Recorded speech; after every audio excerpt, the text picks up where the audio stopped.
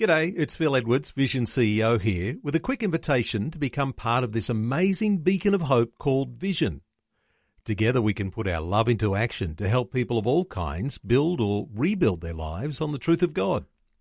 Please consider the part you can play during our upcoming Visionathon appeal, remembering that it's your support that makes Vision possible, including this podcast. Vision 180. Live different. Different. Joining me in the studio, super excited, all the way from America. He flew over. When did you fly over? I got into Australia on Thursday, but I've been on a plane or two every day since I've been in the country too, hopping around city to city. Oh, nice. So it's Kurt Anderson, by the way. Hello. So he sings one of these awesome songs, which is new to Vision 180, Keep Me Falling. Yes. So you're going to play that song for us maybe next? Yeah, that would be awesome. Good so stuff. tell us about the song. What inspired you to write it? Obviously your faith, but tell us... So I grew up in this little tiny town in Michigan called Ithaca, like 2,500 people in this town, and I had these dreams that I wanted to play music. I wanted to do music for a living, and what does that mean? I don't know, but that's what I want to do. And kind of fast forward as we went through time, when my wife and our kids were born, you start to see your dreams and things reshaped through the eyes of your kids. And then it became a song of wanting to keep myself in check, that my true treasure is in Christ and in my family. Mm-hmm. And then everything else kind of comes on after that as support, as look, if it's the other way around, if my career aspirations, if the ministry aspect of it, if that takes precedent over my actual relationship with Christ and with my family, then it's all wrong. It's just a mess and it doesn't work. So it's look, I want to be continually falling in love with the truth and the love of Christ, and then hopefully that allows everything else to find its natural place in my life. Keeping my priorities straight. Awesome. Kurt, I've seen the album cover. It is so cool. So to kind of like paint a picture, it's like you're jumping but horizontal. Is horizontal flat? Yeah. Horizontal. Horizontal's right. You got it. Like jumping horizontal. Well, there's a piano in front of you. Mm-hmm. How did you do that? Did you jump, or did you fall from the sky and then they captured you in that moment, like onto a crash right before I hit the ground? Before you splat. Yeah, if you go to KurtAndersonMusic.com, you can see that picture for yourself as we chat about it. It was so I have this friend, Jake Harsh. He shot it. He called me and he said, "Hey, look, I want to make it look like you're being blown away from the piano." And he's like, it's probably totally just gonna not work at all. I'm like, "Oh no, let's try it. Let's do it." So we stuck a piano. This piano, it was built in 1910. This old antique thing. We stuck it in the middle of a highway that was still under construction at sunrise.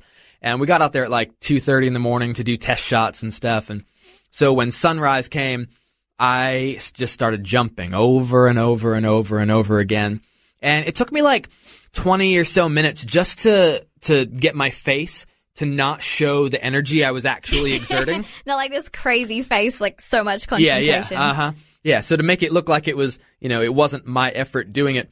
And, I ripped my shoes in the process, those shoes. That was the last day I wore those shoes. That's intense. That was an intense kind of shoot. And got a nice core workout that day. So dedication to the arts. We had a couple people on ladders off camera, like holding the scarf up with string. Really? The string got edited out. And here's the thing, like so many people, they ask. I've heard all kinds of crazy stories of how people think. Conspiracy theories. Yeah, exactly. What's the best one you've heard? Oh, someone said, "Were you in a zero gravity plane?" And I'm like, "Whoa, yeah, we took a 2,000-pound piano and put it in budget's that high." Yeah, exactly. I've got just expendable cash. Might as well. Take that as a compliment. Right? Yeah, exactly.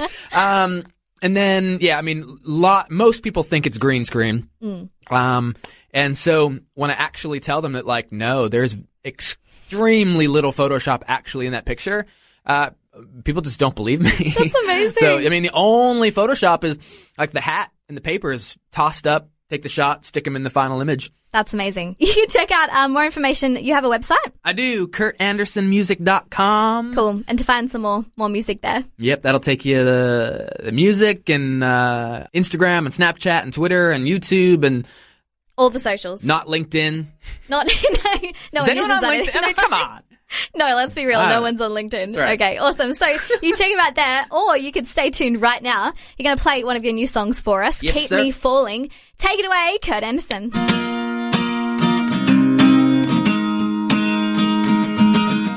You gave me life in a little town. I was born to break the mold, yeah. Looking at the days, I see the miracles, but then enough to spark my soul. Oh, but some days, you know I get lost. I can't tell when I'm upside down or on the right side of up. So hear me out. You are steady when I'm shaking.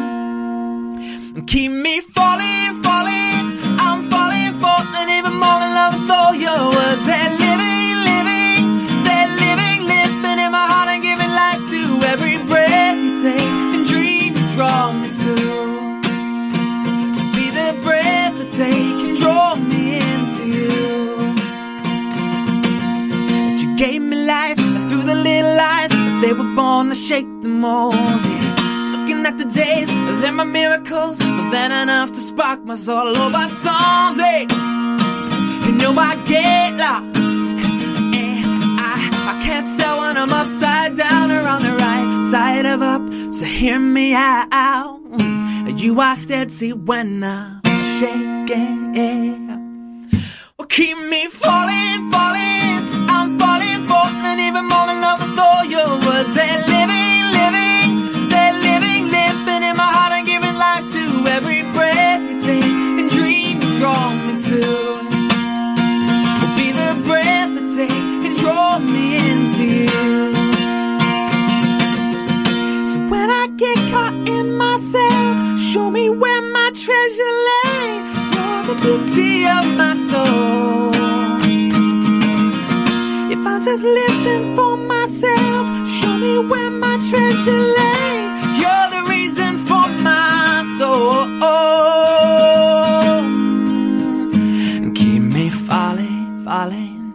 I'm falling, falling even more in love with your words. And they're living, living. They're living, living in my heart and giving life to every breath you take and dream you draw me to.